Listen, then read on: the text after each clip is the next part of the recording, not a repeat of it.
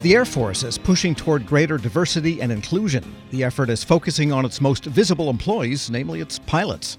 The service found it's been recruiting the same type of flyers for decades, and now the brass say it'll be better off bringing in a wider variety of backgrounds. Federal News Network's Scott Maucione spoke with a strategist at the Air Force Education and Training Command, Lieutenant Colonel Jet Oboho. The Air Force's Rated Diversity Improvement Strategy is a flight plan to get after diversity within our rated ranks. And when we say diversity, we mean looking at the aspects that bring variety to the force. So we're talking life experiences, we're talking geographic, socioeconomic backgrounds, culture, education, language, spiritual perspectives. And we've got the big three, if you will, that can be used as shorthand, which are usually gender, racial, and ethnic diversity. And so one of the goals of rated diversity is using those aspects to achieve the war-fighting imperative of the Air Force.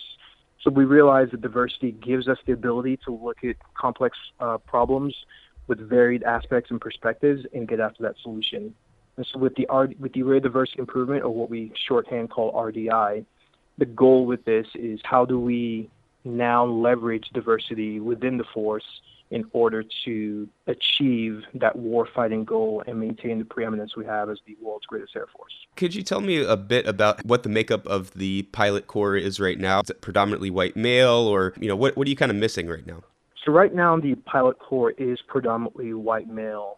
What we are missing is when we do a comparison between our rated ranks, and when we say rated ranks, we're talking pilots, combat system operators, air battle managers, navigators, and remotely piloted aircraft pilots. So we look at that aspect of the makeup of the force, and we compare that to the demographics that are propense to serve.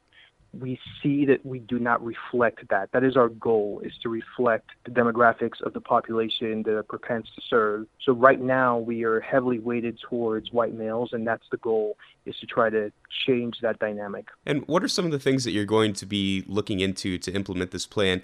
For example, maybe systemic issues within the way that pilots are trained that might discount some other races or genders or things like that. So the way that we approach this, we kind of call it the holistic approach to solving rated diversity. It encompasses kind of what you alluded to. But we have three goals that we start with that is the overarching umbrella for RDI. So first, we want to make sure we attract and recruit the best talent within that propensity from those diverse backgrounds to cultivate what we're searching for, which is that high-performing, innovative Air Force reflecting the best our nation has to offer. Our second goal is to then develop and retain the best air crew, so making sure that while we reduce barriers for people to come in, that we are never lowering standards, and we're retaining the best diverse air crew we can keep, and harnessing that diversity in what we're calling that force multiplier that's a warfighting imperative for us to maintain our advantage. And then the third goal is to optimize diversity using data-driven approaches to making sure that we are not just saying, hey, this is what we would like to do, but we're actually taking a good analysis at the metrics and the data to go, are the efforts that we're getting after driving a return on investment and moving that needle so that the demographics of the rated force starts to match the demographics of that propense force that we're aiming for. How will you know that you have success? You talked about this data. Obviously you can't have quotas. That's illegal. But how are you going to say, 5 years down the road, I think that this is working? We're talking about goals and getting after things that we believe aligns with what benefits the Air Force as we alluded to earlier, that diversity is a warfighting imperative. I think when we look at it in the long term, we know this is going to take a while for those demographics of our rated force, which we previously talked about being predominantly white male, to start to reflect the population, the U.S. population. So that is the end state. That is if we look further down the road, that will be our best indicator of knowing that what we're doing is moving the needle. We know that's going to take a while, so we have kind of our short-term metrics and short-term goals in that we are making sure we increase the number of outreach events. We're looking at the demographics for who's getting selected as pilots coming out of our sources of commissions, such as the Reserve Officer Training Corps, the United States Air Force Academy, and our Officer Training School. So we have metrics that we're looking at to go, how do we ensure that the efforts we're taking are actually driving the needle? But our end state goal is what we talked about earlier, to make sure we start to reflect the population.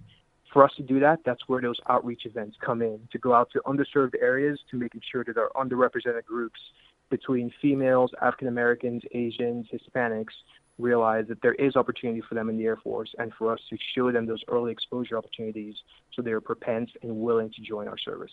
What sort of ideas went behind the implementation of this, saying this is what we think will work versus trying some other sort of tactic to reach out to these sorts of people? I usually tell people it's an iterative process to get after what we are calling the root cause. There have been numerous studies conducted by the Air Force and by other entities such as RAND to look at diversity and find initiatives. So we I'd like to say we're standing on the shoulders of those who came before us, and that we know there were things before that worked as far as increasing early exposure opportunities. When we talk about people wanting to be pilots, we know that if we go out to kids at a young age and we expose them to aviation and show them this is something they can do, and we give them the opportunity to fly in airplanes in high school, we know they're more likely and they're more propense to be interested in aviation with those same exposures with the military, for them to be more exposed and more propense towards joining the military. So some of those ideas that we've used in other fields and also working with our civilian partners, we know the airlines are also interested in getting after rated diversity, not just the Air Force. And so for the ideas that went to developing the strategy, it was kind of a whole of government, whole approach to look at the holistic cradle to the grave to make sure that these lines of efforts that we have will actually generate impact in moving the needle in our diversity initiatives. Could you just speak a little bit to what diversity does to the Air Force? How does this help with readiness, with innovation, and those sorts of things? Diversity is a warfighting imperative. Diversity brings us the best talent, the best skill. It gives us the best potential. It gives us the ability to look at the problem from multiple solutions. It helps us avoid our blind spots. The innovative potential in diversity is huge. When we talk about the demographics of the U.S. and what we alluded to with demographics of our rated corps currently being predominantly white male, that means that the other demographics not represented, their ideas are not coming to the forefront.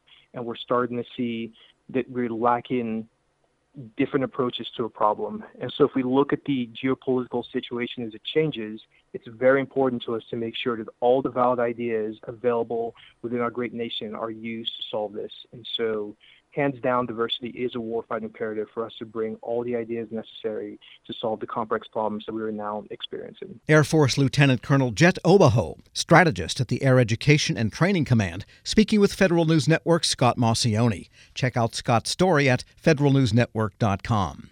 Grab a 30-day free trial of Live by Live Plus, and you'll get unlimited skips, commercial-free music, and all of the podcasts and live streaming events you can handle. Visit livexlive.com/podcast1 to learn more and start your free trial.